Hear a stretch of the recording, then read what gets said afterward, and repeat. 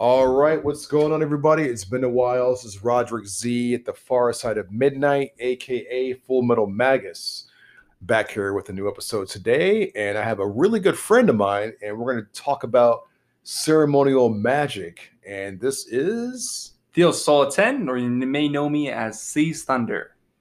yes, and he has a YouTube channel. And what's your YouTube channel? Theo Soliten. Okay, Yeah, Theo simple enough. Soliten. Nice and easy. All right, so we're just gonna not waste any time and just dive right into it. We're gonna talk about magic. We were actually sitting around for about 30 minutes or so before discussing some of our favorite rituals and theories of magic. And I'm gonna go ahead and let you have the lead here, man. So All right. just describe what you do, a little bit about yourself, like how you came into this kind of work. Yeah. Okay. How I came into it all. Well, I grew up in a very kind of I would say religiously oppressive Christian family, right?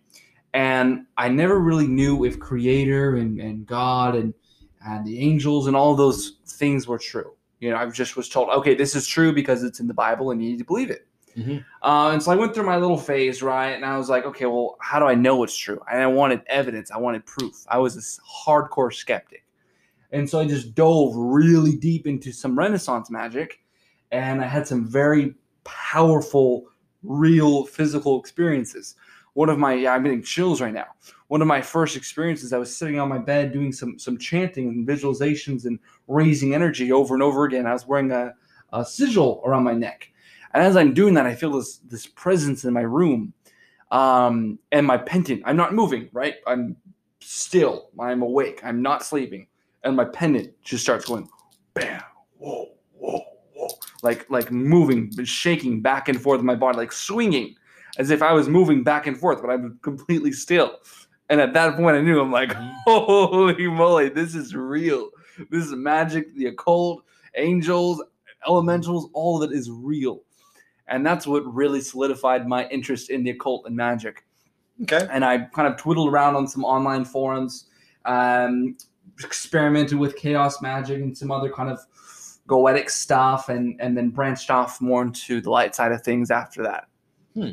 Okay.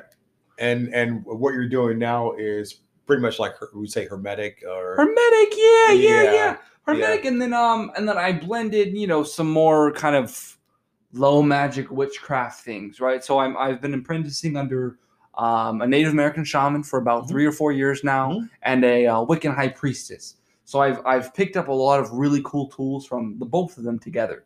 Cool. So I incorporate kind of that low kind of raw, intuitive magic that comes with those traditions. And then I also do incorporate the Hermetic Order of the Golden Dawn and a lot of my stuff. That's like my main interest right now. Okay. Is I'm just trying to transform on all levels: physical, mental, emotional, spiritual, soulful. Transformation. Since magic itself is basically a tool for transformation, and I know just in case any of the listeners out there isn't familiar with magic, a lot of people hear the word magic and they think of Harry Potter.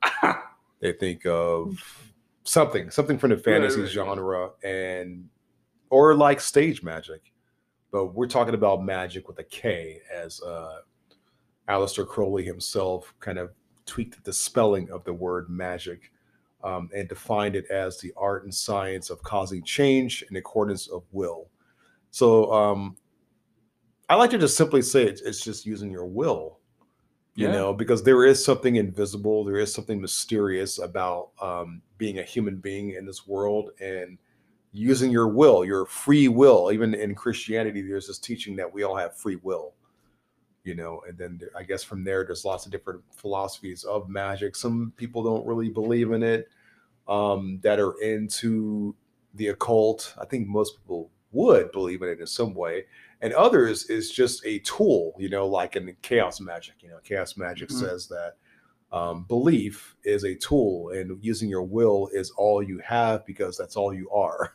Mm-hmm. Even though that's not a direct quote from Peter Carroll or anybody like that, or Phil Hine, but I would think that they would agree with that. Like you are will. You are the one causing change. Anyway, right. Anyway, so where should we start talking about this first. So let's. So how would you define ceremonial magic? What is Oh. your? I have my own personal definition, but I want to know yours. Uh, You're the guest, so yeah. Ceremonial magic. A lot of it stems all the way back from King Solomon, and what he was working on. The Masons, way back when they're in their heyday, and then the Rosicrucians and medieval alchemy with kind of like that Kabbalistic twist to it, right? So what is ceremonial magic? Ceremonial magic is a bunch of different formulas in the form of rituals that assist you in the dissipation of the single-pointed ego into the mass of unity consciousness, which is the goal, in my opinion. And so you go through these various rituals that are balancing, centering, grounding you, removing blockages, removing confusion, and I get chills again, and you're gradually becoming more lighter and brighter, and you're awakening and stirring things up that are buried deep within the psyche, right? And the first step in that ceremonial magic process, typically speaking, is some kind of healing of the shadow, or some kind of, union of it, or acceptance of it, and just kind of really embracing that part of you and healing it and shifting it to a higher form. And then after you go through that, then there's further rituals and things to do. But overall, ceremonial magic, TLDR, is formulas that awaken higher consciousness. Okay, yeah, I like that. So this is sort of like, it reminds me of what when I first discovered Damien Eccles. Well, not really when I first discovered him, but when I discovered that he was a ceremonial magician. He said, for all intents and purposes, it's the Western path to enlightenment. Yeah. Like high magic. I'm like, that's just so cut and dry. It's like, this is a system for what people in the New Age would call enlightenment. Only like the Western path. So that would be crossing the abyss, right? Like another like fancy term for it and stuff. But yeah, okay, I like that. All right. What are some ways that ceremonial magic has helped you as far as your, I don't want to say develop your worldview, but that has helped shape your worldly experience, Oh, man. I mean, so much, so much. I mean, my worldly experience, are we just talking physically, or are we talking, all the mental, emotional, spiritual?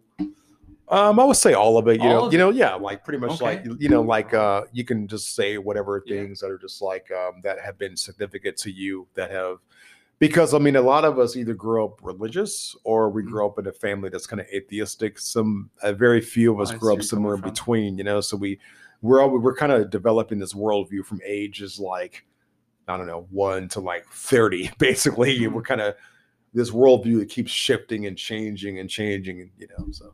Okay, so my worldview in that regard has evolved more towards just the acceptance of any and all religions. I think as long as someone's spiritual goal and religion is focused on reaching the height of creator, it is good, light, and right. Okay. And it's also kind of shifted Christianity for me a lot. I used to think of it as like kind of it's dogmatic and it's very kind of oppressive and But since tapping into the Golden Dawn, it brings Christianity back, but in a very empowering and evolutionary way that I've never even experienced before, just in that regard. So it's really kind of put the power back in Christianity for me, because I just think as Americans and people growing up in the West, Christianity is embedded in everything. I mean, I pledge allegiance to the flag, and it's under God. It's in everything we do. It's in the symbolism. It's in our flags. It's in so many different things. It's embedded in our psyche.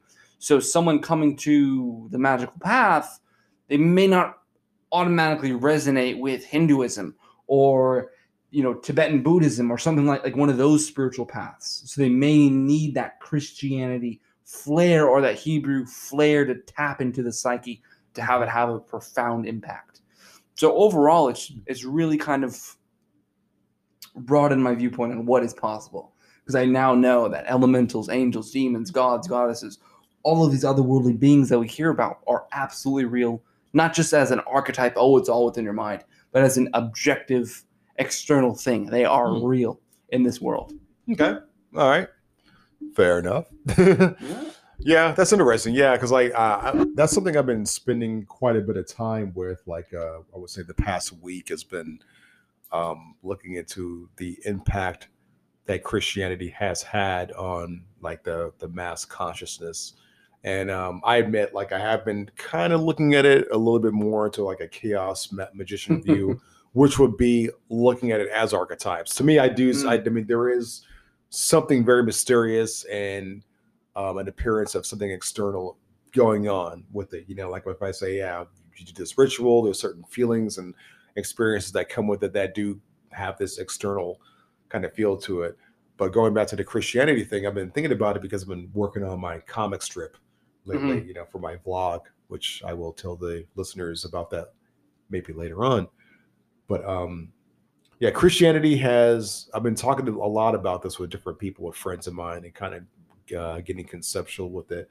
Christianity has had an impact as far as our morality, really. You know what I mean? Like an example would be relationships. So a lot of us have this idea that intimate relationships should lead to marriage, may lead to children or whatever, but it should ideally go to marriage. And that's a very Christian concept. Yeah. And it's not a bad concept. It definitely does work for many people. You know what I mean? Has worked for many people. Another example might be like I heard these two gentlemen at the coffee shop about 2 weeks ago. They were talking about Christianity. They're both Christian older men. They had a book titled "God is God a mathematician?" or "God is a mathematician," something like that. And one of the men told me when I kind of chimed in this conversation, he says, "Well, we all have this inherent morality in us." And actually, I didn't say this, I didn't express this, but for me, before I just started getting into magic and Western magic and whatnot, I was very much into Buddhism, Zen Buddhism, and some Tibetan stuff. You know, that's like been very Taoism. You know, and in Taoism, there is no morality. Oh, You just live spontaneously, and your actions and things that you do, should come with some sort of feeling to it. You know, that feeling doesn't have to be labeled good or bad. It's just like when you see someone fall on the ground in the streets, you help them up because you're helping that person. So that's the feeling that you get. It's not necessarily labeled a action of good. You just do it and it feels good to them and more than likely to you, you know? But again, I'm not saying that for any Christian listeners, I'm not saying that Christian morality is a bad thing. right. But it's something that's so deeply embedded in us that we label certain things, you know, virtue in the West, you know, honesty, you know, marriage and things like that.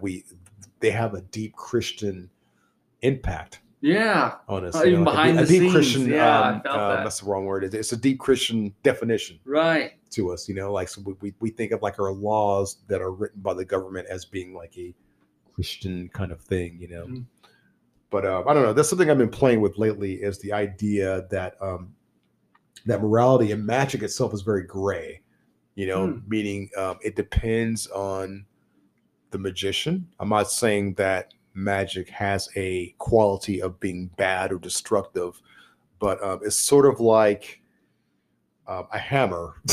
Yeah. It's a tool that you use to put things together. You can build a house with it, or you can tear down a stairway with it when you want to remodel. Like I've done both with hammers. You know what I mean? It's something kind of like that.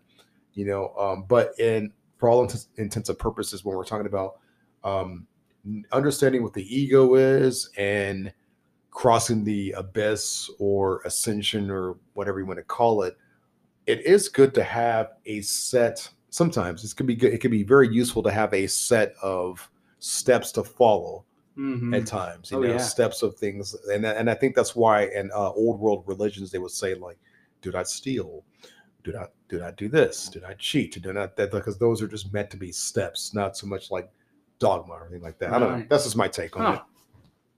Yeah, that's something to chew on. Yeah, I like that. Yeah. I've really thought about how it plays so much on the back end of things, that whole Christian thing. Yeah. That's interesting. Yeah, I don't know. I just been like really spending a lot of time thinking about that lately, though. Just like the past like week and a half. working on my comic and some art and stuff, because I've seen it myself how much it's had a huge impact on me, like the way I grew up, and I grew up kind of universal actually. Oh yeah. But there was definitely that Christian kind of thing in the background. You go to school and people are telling you about the Bible. Not that I didn't go to Catholic school or anything like that, Right. but you still Everywhere. hear about it Right. from family members and stuff like that. And then when you talk about magic, it's like, oh, it's yeah. so dark. Oh yeah. Speaking of dark, let's talk about that for a moment. What do you define as dark magic? Dark magic. Okay. Yeah, dark magic is, in my opinion, it's magic that is to fulfill the egoic purposes. So and that's not a universal term, but typically it's something malicious, or it's something that is selfish, or something like that, like evoking a demon to make someone love you, or doing a doll or pop it on someone to make them do something. He usually has a flare of ego to it and control. And it usually deals with darker entities, because those are the ones that are kind of wanting to push that in the world, right? I think that's dark magic. Yeah, that's a pretty much spot on with that. The dark entities. Sometimes I call the darker entities the politicians. Shit. Man, have you ever read? I don't want to get this too political, but have you ever like felt the energy of one of the politicians or of an old president? Absolutely, yeah, man. Like you feel, absolutely. Like they feel shadow and dark, and it is like some of the stuff I'm surprised by. I think like regardless of people's beliefs and stuff, like people who don't believe in like spirits or unseen things, there's definitely frequency and there's energy, or sometimes I just like to call it frequency. So words are very powerful. So like when I look at politicians like speaking sometimes, when I have like listen to the words and how the frequency feels. Like for me, it just seems like bullshit half the time, to be honest. Like just kind of you hear like these promises and it's psychology. Right. It's all psychology because the idea it is a way of casting spells. Right. This is a really good trajectory we're going on here. So think about it. So when a politician, and I'm not taking sides or anything like that, I'm not representing a certain side. I'm just saying across the board, like just YouTube any president's speech and like listen to the words and listen to try and feel the frequency behind the words. So when you hear them say things like when they're trying to solve conflicts and like they may be, okay. So an example is when presidents often come out, one of the first things that they will do is they will invite you in. So they will open the gate by saying, ladies and gentlemen, so-and-so, and Cambridge, Massachusetts, or wherever they're in. So they give you the location. They tell you who they're speaking to. It's like they open the gate. And then they kind of reel you in with certain words by giving you either promises, or they say things that will make you feel a certain way. So I think that is a very powerful form of magic. Right. I should label it. I don't know what to call it. Maybe someone else has a name for it, but yeah, so these things, I do think that these things are a form of magic. It is a form of spell casting. When you're talking to a crowd of 10,000 people and plus the people who are watching it, they're all partaking in this sort of ritual. Right. Oh yeah. You know what I mean? Yeah. And if you don't have your senses open enough to be able to discern without the filter programming inside, the filter that like takes that labels it as this is my team over here. I'm not a part of that team. Then you're subjugated to falling for it. So like I think so anyway, not to get political, but those are spells. And some of those symbols are sigils. I mean, you can look at the companies like Toyota, for example. It all has a meaning to it. Right. And just to bounce off of large audiences being a spell. My buddy, he was in a band, like one of those like like screamo, hardcore rock bands. Yeah. We like back in like 2012 or something. It was Mhm. huge. I can't remember the name of it. Oh, Sunlight Drive or Okay. or something like that. Anyways, he was one of the band members, and he would tell me about how like when the crowd is with him, and he can like feel it, and he like gets like a rush off of it, like an energetically rush. Like there's a level of power to it on an energetic level. And then when the crowd wasn't with him, like it just felt so negative. Like he didn't even want to go on. Like he didn't even want to participate in the band or do his music. When he wasn't performing, he felt like that. No, sorry. When he was there on stage and the crowd wasn't with him. Okay. They would not get in. They would not. Huh. He would. I see perform. what you're saying. Okay. Right. Similar thing. Backing up another time when I was with someone else and they were working. Huh. And this was when I was starting to wake up more and more. My buddy was doing like a little Snapchat video, and he was like vibing out to this like rap song or something. Yeah. And I could feel like this swirl of energy around him. And even though I didn't really like his music, I wanted to jump in. It was like this attraction to whatever he was generating. And so there is something very, very, very magical to that whole performance. Music and art, like visual art and music and writing, are all forms of magic in some way. I know, like one of my favorite writers, Alan Moore, has wrote Promethea and V for Vendetta and Watchmen and all that. Like he's a magician. He's declared himself a really. Look him up, man. He's done some podcasts over the years. Talking about one of his first rituals he's done was he evoked Asmodeus without even knowing who Asmodeus was. Like I was talking about that with a buddy today, but like he said, but according to Alan Moore, like magic to him is like when you change the consciousness of the one observing the art forms. So he says the closest thing to a contemporary like shaman is like an artist. Because they're manipulating, and then like a lot of these other writers have, myself included, I've written things and stories that actually happened later on, which are beyond coincidence, like this. So when people are going back to the casting, getting on television and manipulating the consciousness of the listener like that, how can that not be magic? Like that's definitely, when a politician or anybody, but especially a politician, and they get up and they're just like telling you, X, Y, and Z. The idea is to affect, cause a change in the consciousness of the viewers and to get them to do something. I mean, that's something that we as individuals who experiment with these things should definitely pay attention to.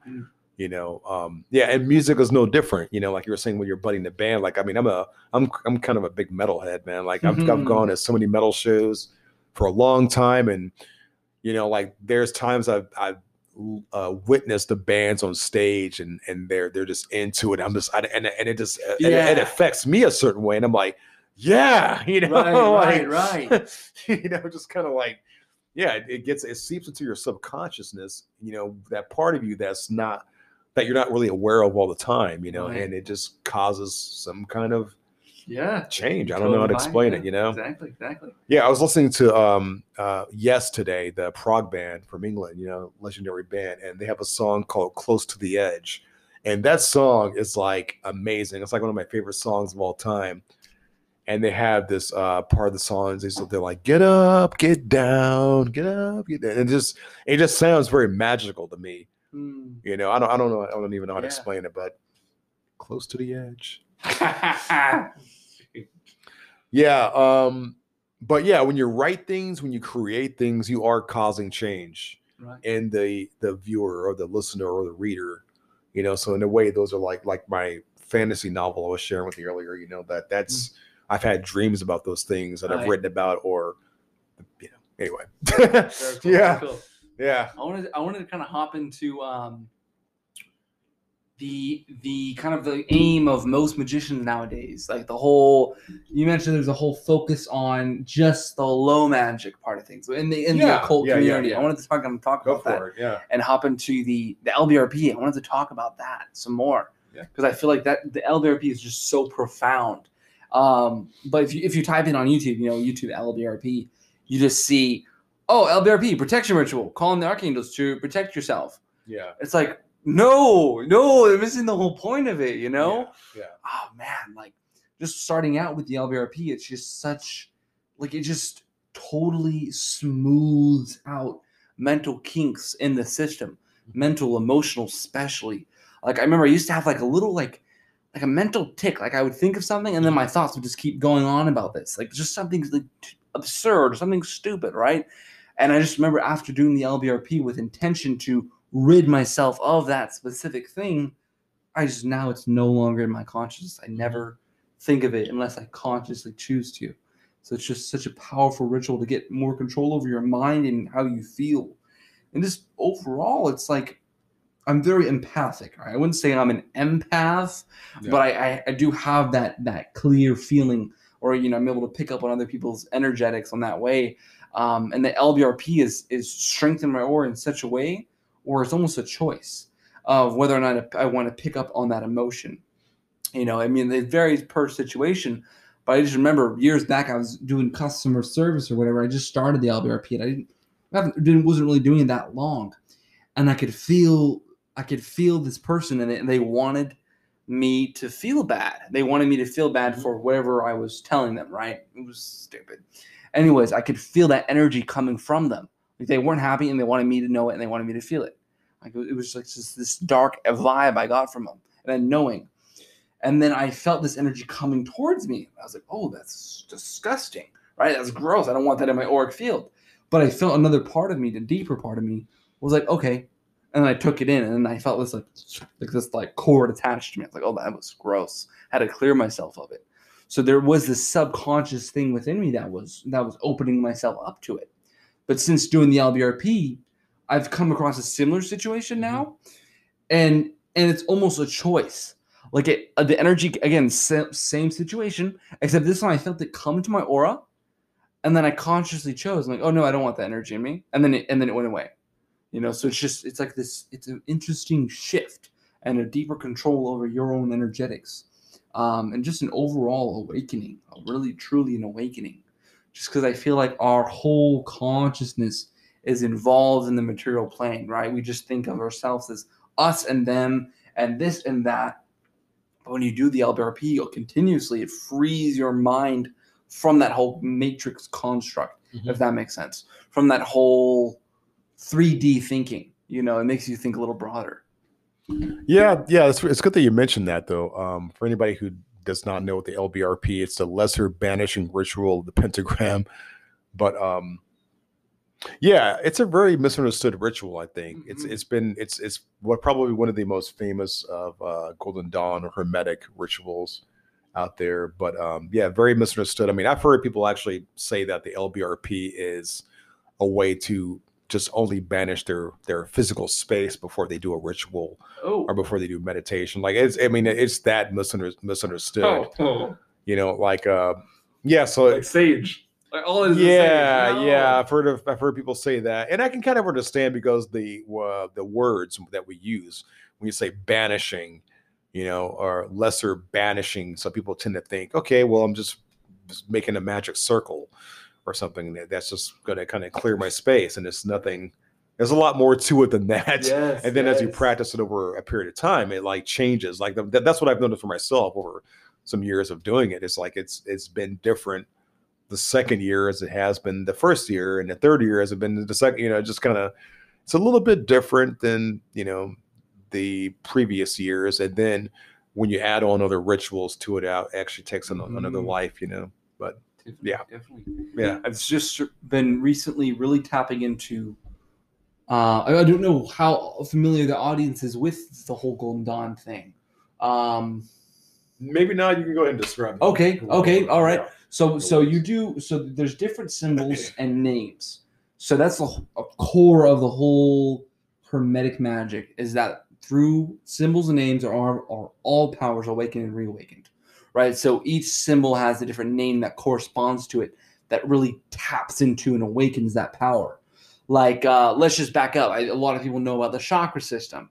You have, everyone has heard the Om, right? That Om resonates with an energy center between the brow, right? And when you're doing the Om, you visualize a certain symbol, you visualize a color, a shape, and then there's a toning to it. Yeah. Same thing with a Golden Dawn. This is a universal principle, right?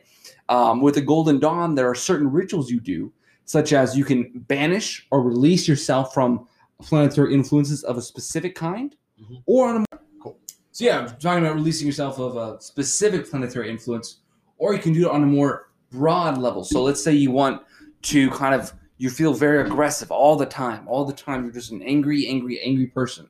You can do a specific banishing of Mars, right?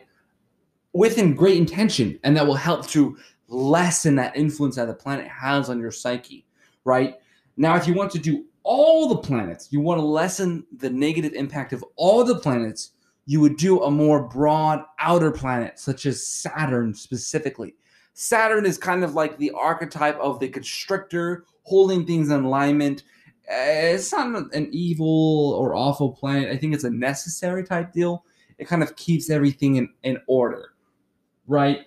So anywho, when you banish Saturn, you're not only banishing Saturn, you're also lessening the negative influence of the other planets that have on you on a physical, mental, emotional, spiritual, soulful level, and also on an astrological level. So you're refining your auric field. Our aura is also known as a mirror of the universe. There are every single astrological sign and planet reflected in the aura. Anyway, so hopping in back into the Saturn banishing ritual, what you're doing is you're drawing a specific symbol and vibrating specific names over and over again, day after day after day after day. And after a time, and after you've gained a level of mastery over this ritual, profound things begin to happen. I'm talking on all levels again. The physical ones are the ones that are most exciting when they do happen. In my opinion, it's just so joyous. Like, for example, I was doing this ritual over again, and I was doing the greater banishing of Saturn. And I drew my pentagram. I drew my symbol, my unicrystal hexagram. I did the right names. I did the symbols. I stuck my hands through the symbol. I vibrated and toned the name. And when I was toning it, my mind became so clear. And then the wall in front of me began to like shake. Not just from my voice, but from the energy and the power behind that symbol and name. And another time I was doing it, this is maybe a few weeks ago from now. I was doing it again. I was doing it right in front of my mirror. Again, I got really into it, really visualizing it, feeling it. And as I did that last toning of the sacred name, the mirror that it was in front of me shifted. It was almost like I stepped into the mirror for a moment, and then it came back to where I was. And it was incredible. It was like the room literally twisted for a moment. I don't mean in my mind's eye or I visualized it. I mean actually physically twisted itself. It was like this shifting of my consciousness on, again, all levels. And that's why I'm absolutely so thrilled about ceremonial magic and high magic. It is because it's so absolutely profound in its implications and what it can do for someone. I mean, even just on a physical level, backing up to the banishing ritual of the pentagram, or the lesser banishing ritual of the pentagram, the LBRP, you are banishing earth, which is the culmination of fire, earth, air, and water. And you're basically purifying yourself on all of these levels and all of these different dimensions. And also on a very physical level, are you purifying yourself? I once had a job a while back, and it was a really good job. Again, kind of that whole customer service industry. And the office I was in, good people, good job, good pay. The office I was in felt a little yucky. The energy was kind of stagnant, a little gray. It was people frustrated, a little upset. So all right. So I just did a quick Kabbalistic cross where you bring in light. And then I did a banishing ritual of the pentagram. I didn't do it physically. I wasn't standing at my desk, waving my arms around. Of course not. I was doing it etherically, so energetically through visualization. Mm-hmm. And right as I did that last pentagram, the last part of the ritual, my boss walked by. He's like, "Hey, I need to see you in my office." And there's two reasons usually why your boss wants to see you in the office. One is to give you a raise, or two is to let you go. Right. Yeah, and so I already knew through the tarot that this was coming. And I was like, oh, shoot. Okay, well, this is it. I feel this is it. And so sure as shit, he led me into his office. He sat me down. I was like, hey, we got to let you go. There's budget cuts, blah, blah, blah, blah, blah. But again, it was right when I did that last Banishing Earth pentagram, which is so significant. Because not only does the LBRP bring balance to your psyche, it also brings balance to your external world. I mean, the two are are reflections, and that's a whole deep topic that we'd have to branch off into. But anywho, it removes things from your physical journey that are not for your divine purpose. Yeah, that's a good explanation. Sure. Yeah, so and it clears it's like a temporary, from what I understand, a temporary banishment of elemental influences. Yeah. Oh yeah. Yeah, so within ceremonial magic you have elemental influences, and then like planetary celestial influences, which are like the more intermediate to like advanced layer. But let's talk about some practical magic, because I think that's like what most people that get into magic tend to want to understand, or like they want to like manifest something in that. And we're in an age right now to where like the law of attraction is quite popular. Oh yeah. Or mindfulness, focusing on your mind, your intentions. That's been around for, I would say like that. It's been big pretty much the last like 10 to 15 years per se. Like it's kind of came back around. So a lot of people were like interested in that. But I know in ceremonial magic, it's like I call it high magic, or like a magic for ascension or for enlightenment. Right. I know within the Golden Dawn itself as a system, it's not so much like if you read the grimoires, they're not like how to manifest a car for you. Yeah, first draw your pentagram. I mean, if I remember correctly, I believe like Israel Regardie, one of the most famous Western occultists, member of the Golden Dawn, like a master of the temple member of the Golden Dawn himself, said something. I'm only paraphrasing. I could be wrong with the way he said it, but something like magic should not be used for earthly possessions or something like that. However, anyone who's been in need, who's been hungry, who's had trouble paying bills, understands that the need for sometimes for like material things, so let's talk about so anyway, you don't have to tell the listeners exactly how you do it, but like what are some like kind of approaches that you like to take on that? So the first thing I do when it comes to that kind of practical low magic manifestation is you need to really master the magician's voice. So the magician's voice is the technique where you are speaking, but when you are speaking, you are visualizing and feeling that your words are going to the ends of the universe. And it has a profound effect. Even for those who are non-magical, they can still get the general vibe of your words. They'll feel a level of authority or power to it. So just for fun's sake, I was on my lunch break at work one time.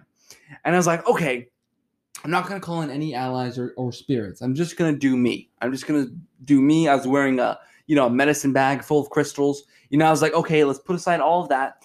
And I'm just going to use only my words to manifest free Chipotle. Okay?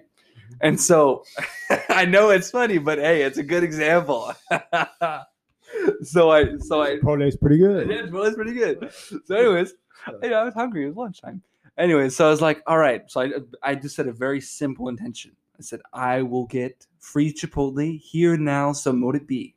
With the magician's voice, I had absolute sureness in my whole being, right? And then I forgot about it. I forgot I even said it. I totally let it go, and I drove over to Chipotle. And again, I completely forgot that I did this. And so I walk into Chipotle, I order my bowl with guac and chicken, yum. And I get to the register, and the lady in front of me is talking to the cashier. The cashier's like, I don't know what to do. My register's down. I don't want to waste your food. I'll just give it to you free. Just go. Just take it for free. I'm like, oh, that's weird. And then so I go up next, and I hand her my card, and she's like, oh, my register's down. I can't take your payment right now. I'm like, what? And she's like, yeah, well, I don't know. She was like kind of stammering, didn't really know what to do. It's a very awkward situation for her. And she's like, okay, just take it for free. And then I was like, oh, okay, cool. All right, that's awesome, right? So it happened in the same day? Same day, right? It's pretty fast. 10 minutes after, yep. Wow. And so I sat down at my table, and I was like, oh, I set an intention for this. And then it clicked. So that's the first thing when it comes to the practical general magic, is having absolute assurance of what you are wanting to manifest. It's like if I said, "Hey, Full Metal Magus, can you please open that door?" You don't doubt that you can open the door. It's as simple as standing up and pulling it open. That's the same energy you want to carry when you're trying to manifest. Is that absolute assurance? It's like not even a thought of yours. You don't even doubt you could, right? Could you open the door? Absolutely, right? Same thing with could I manifest Chipotle? Absolutely. It's a silly example, but it applies to other areas. Yeah, I mean, I don't think it's silly. I think like it's what it does for me. Like hearing this story is it just kind of confirms like the power of the voice. Oh yeah, and the mind. Going back to what we were talking about earlier with the politicians, like speaking out and saying like the spoken word. Right. The analysis of the analysis of the key word from the politicians, but it can work for anybody that has a that backs up their voice with some power and some intention. I've had some similar things happen, but when I was drawing. Oh. Yeah, so I think Grant Morrison, he's another comic book writer, calls it super sigils.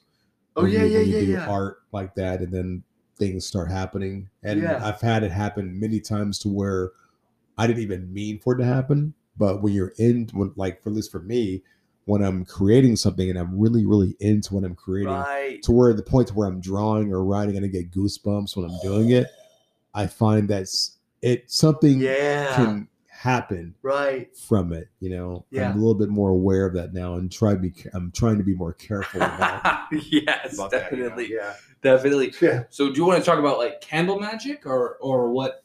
Because you're talking about practical magic manifestation. It is, not necessarily candle magic. To be quite honest, like I'm sort of like my personal approach is I love ceremonial magic because of my earlier years of practicing like Buddhism and Taoism and things like that, but for low magic or practical magic, I have kind of like more of a chaos approach to it. It's really just very, very experimental, not eclectic.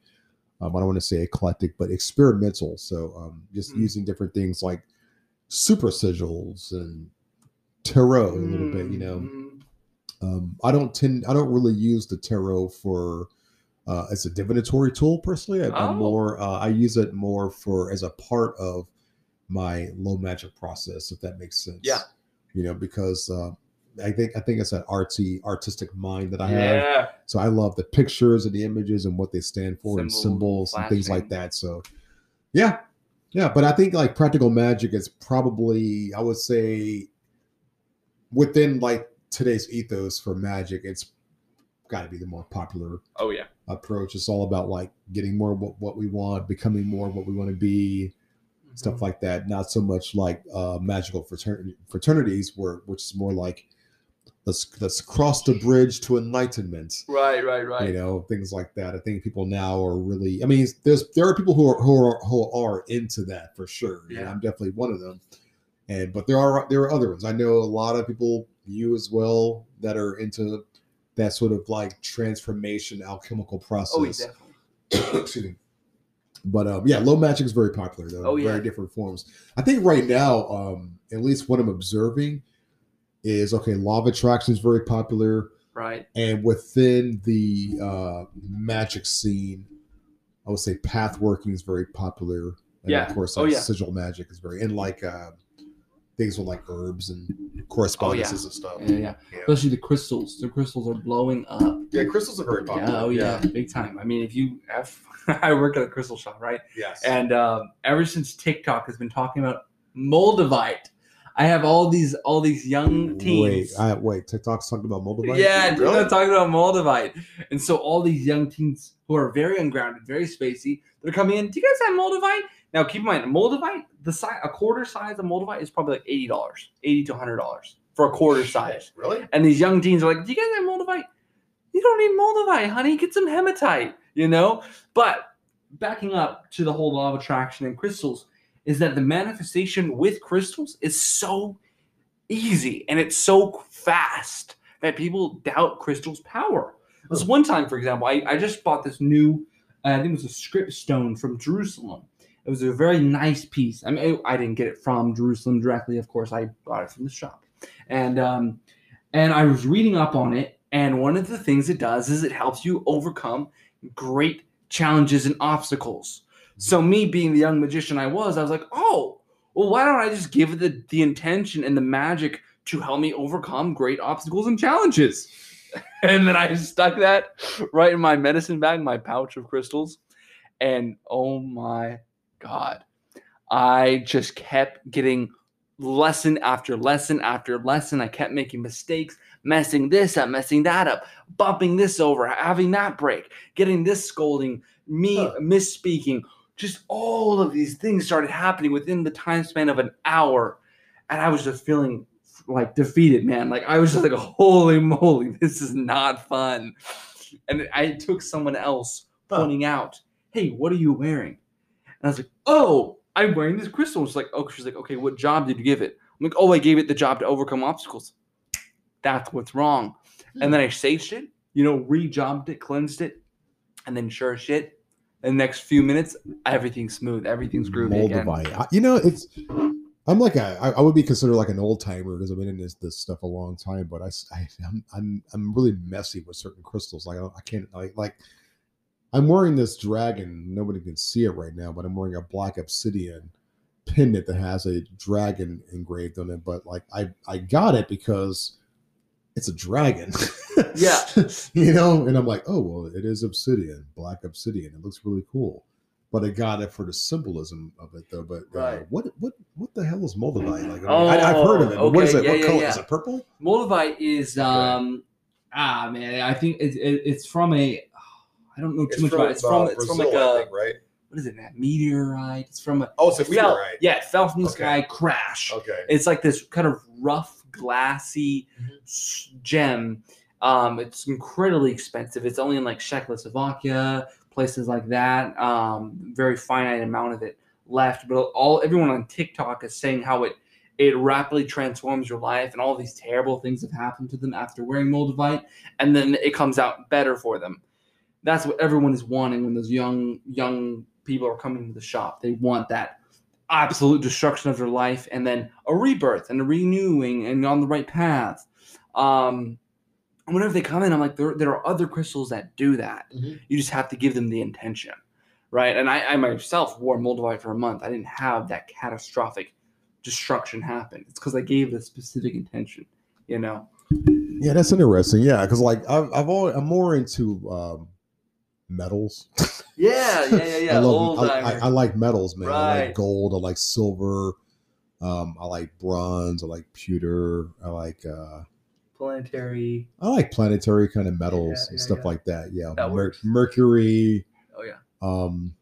Things like that. I mean, I have crystals kind of like tucked away around the studio / home right now. Like I have some above my head, actually. Oh yeah. But yeah, I don't know. So TikTok and crystals? Yeah. Moldavite, really? Yeah. I'm behind. I don't even know It's blowing up. It's blowing up. Really? Like, did people like make dance videos and TikTok of it or something? Yeah. What the hell do they even do? I haven't really watched most of them, but I mean, like one day I had like literally 4 people come into the shop, all of them wanting moldavite. And man, I just think they hype it up and they tell people, hey, if you wear this stone, this is what's going to happen for you. But it never really works out like that. It's always depending on your karma, your intention, your auric field, how you interact with it. So many different things. So yeah, TikTok is hyping up moldavite to be. Moldavite is an amazing stone. Don't get me wrong, but it just using it when you're not ready for it is just not wise. It'd be like someone wanting to open up their crown chakra right now and they haven't even done meditation yet. Little do I know about this, but it's okay. The TikTokers. Well, I don't even know much about moldavite. I mean, I've heard the name. Yeah. Many times, but I never really made connections to it. Maybe because I'm open to learning about crystals and stuff for sure, but I tend to like metals a lot. But I do like certain other things like Shiva lingams and things that have like a symbolism to them. Like obviously the dragon I'm wearing right now. Like I like dragons. But that's just a personal thing with me. Right. Swords I like, obviously. Swords are made of metal. just stuff like that. Yeah, that's pretty cool. And practical magic and stuff. So crystals, um, super sigils, like mind magic and stuff like that. Mm-hmm. Also, I think spirits and entities are coming back around a little bit too. Oh yeah. Like grimoires are very popular right now. There's all Yeah. kinds of like magicians that I've seen. Like, have you heard of the Gallery of Magic? Oh, I don't believe so. They are a collection of mysterious magicians, I think from the UK or England or somewhere. But they write many different books. I have a couple of their books actually. I have one book on chaos magic, which is I like it. Some people don't like it. I mentioned I try not to do a lot of talking on forums, because when you talk about magic on forums, you're subject to the person's opinion, the other person's opinion and stuff, and some stuff I keep kind of private, but I'll talk a little bit about it. I'll be kind of vague sometimes. But I usually, when I was going on forums, I was going on there just to kind of like read, like maybe get ideas for books because I like to read about magic, And I mentioned I have a book from Adam Blackthorne called Chaos Magic, and someone was like, "Oh, that book is shit, man. Don't even get that." This guy was just like bashing it, like it was like the worst book ever. And I'm like, you haven't even freaking read it. You haven't even read the book, man. I think it's like 96 pages. It's like really, you can read it in like a day. Yeah. But somewhere in the book, he references spirits, which you don't really hear about. That, or at least I haven't really heard about in chaos magic circles too much. Oh, really? Yeah, like he talks about invoking the 12 Olympian spirits, which were yeah. And I just liked his approach. I thought it was a pretty cool. Yeah, that's really cool approach. I won't give it away because buy the book if you're interested in it. But it's a pretty cool, straightforward approach to it. And yeah, anyway, so I haven't gone on any forums since that exchange of dialogue. We're just kind of like, I mean, it ended up being positive because I made a couple of buddies off of that post, right? Which were into ceremonial / chaos magic and stuff. But anyway, I don't know. I just thought that it was a cool approach to practical magic.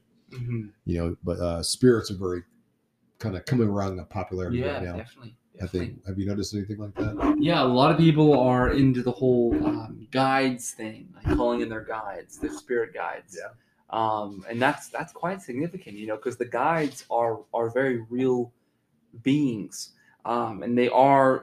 I mean, if you're calling in the right ones, they're leading you to why you came here, and they're helping you on that journey. And people underestimate spirit guides. Spirit guides aren't just dead grandma. They're that's how people see them. They're also otherworldly beings and higher beings on different planes and all those things. So I know that whole kind of social media thing is really talking about, your spirit guides this, your spirit guides that. And I say that's quite beneficial, quite beneficial. Just because my own personal experience, when I've done magic and I've called in my spirit guides, they have quite a significant amount of power of the good, and I don't really rely on external entities in that way. I have my guides, I got my peeps with me, By external entities, are you referring to spirits of Goetia? I was. Yeah, I didn't know if you were gonna catch that, but yeah. A lot of people like King Paimon.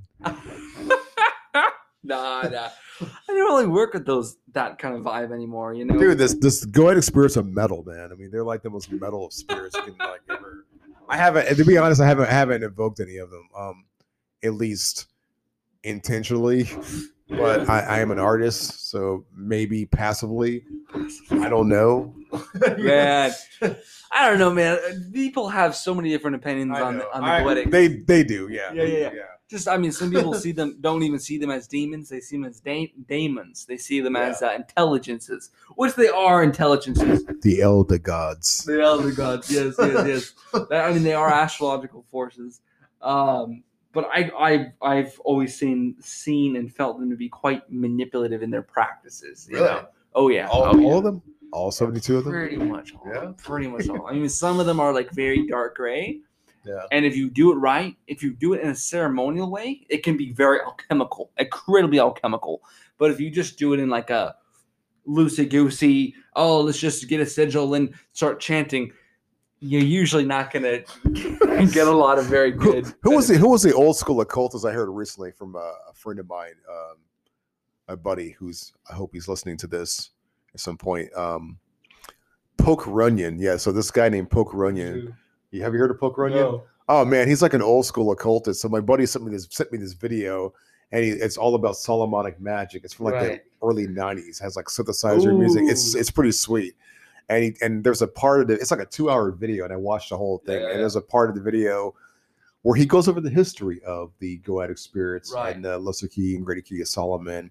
And he's talking about the mirror and just all the different tools that you need.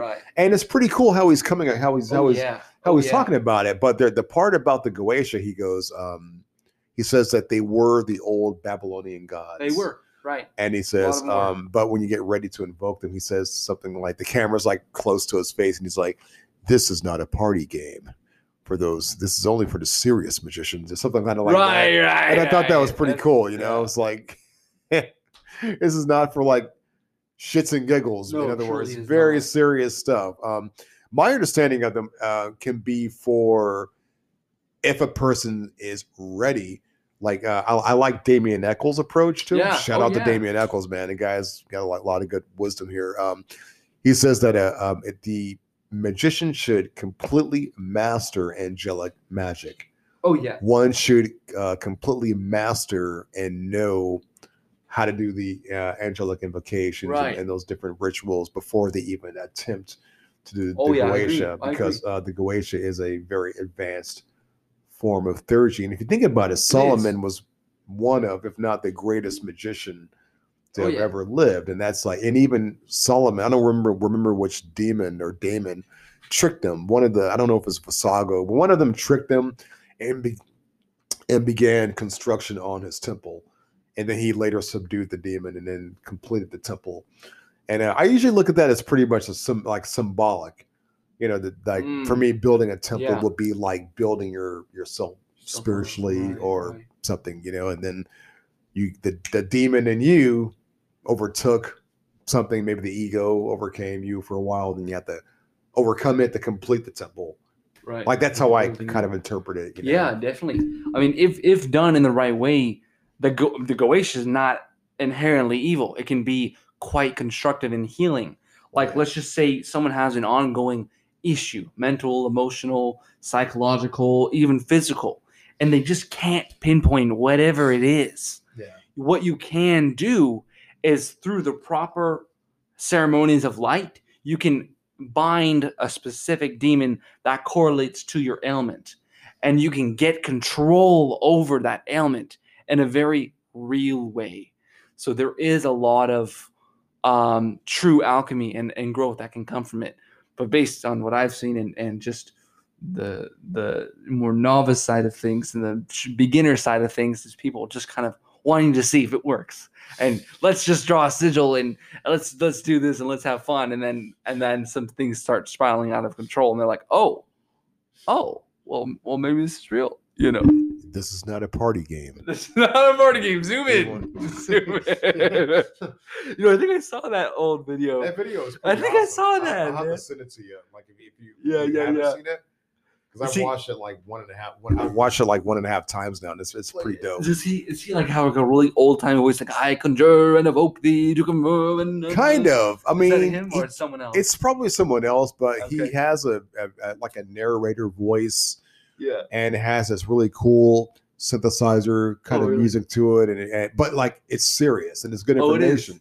Yeah, it's good information because when you talk about the Lesser Key of Solomon, you're going to get a plethora of opinions. You know, some people say get this translation and do this that way, or some people just say stay away from it, do not ever go near it. It is bad. You know, and in my view, it's just advanced magic, you know. But anyway, right. Man, this has been a great talk, man. So let's kind of wrap it up here a little bit. You have any closing words, something like that? Pretty much, as long as you just stay centered, stay in the heart space, follow the light. I mean, things work out. Everything just kind of clicks into place for you. You know, it's only when you branch off out of that things don't go so great. Cool. Yeah. I'm just saying, like, you know, just stay true to you, whatever that may be. But at the same time, use discernment. Be very careful with what you want to do magically. If you are interested in magic, or if you just enjoyed listening to us talk, but I had a great time. Yeah, that was fun. Yeah, I want to have you back in the Definitely. future. But yeah. Anyway, this is Roderick. But yeah, anyway, it's been a great talk. This is Roderick Z, aka Full Metal Magus, and Theo Salt 10 or Cease Thunder. You can check out my YouTube channel. It's Theo Salt 10. TheoSolaten. check out his channel, everybody. And I'm going to do another video in the future with a chaos magician in the near future. But yes, stay tuned, and we'll see you in the future. The Far Side of Midnight. We're out.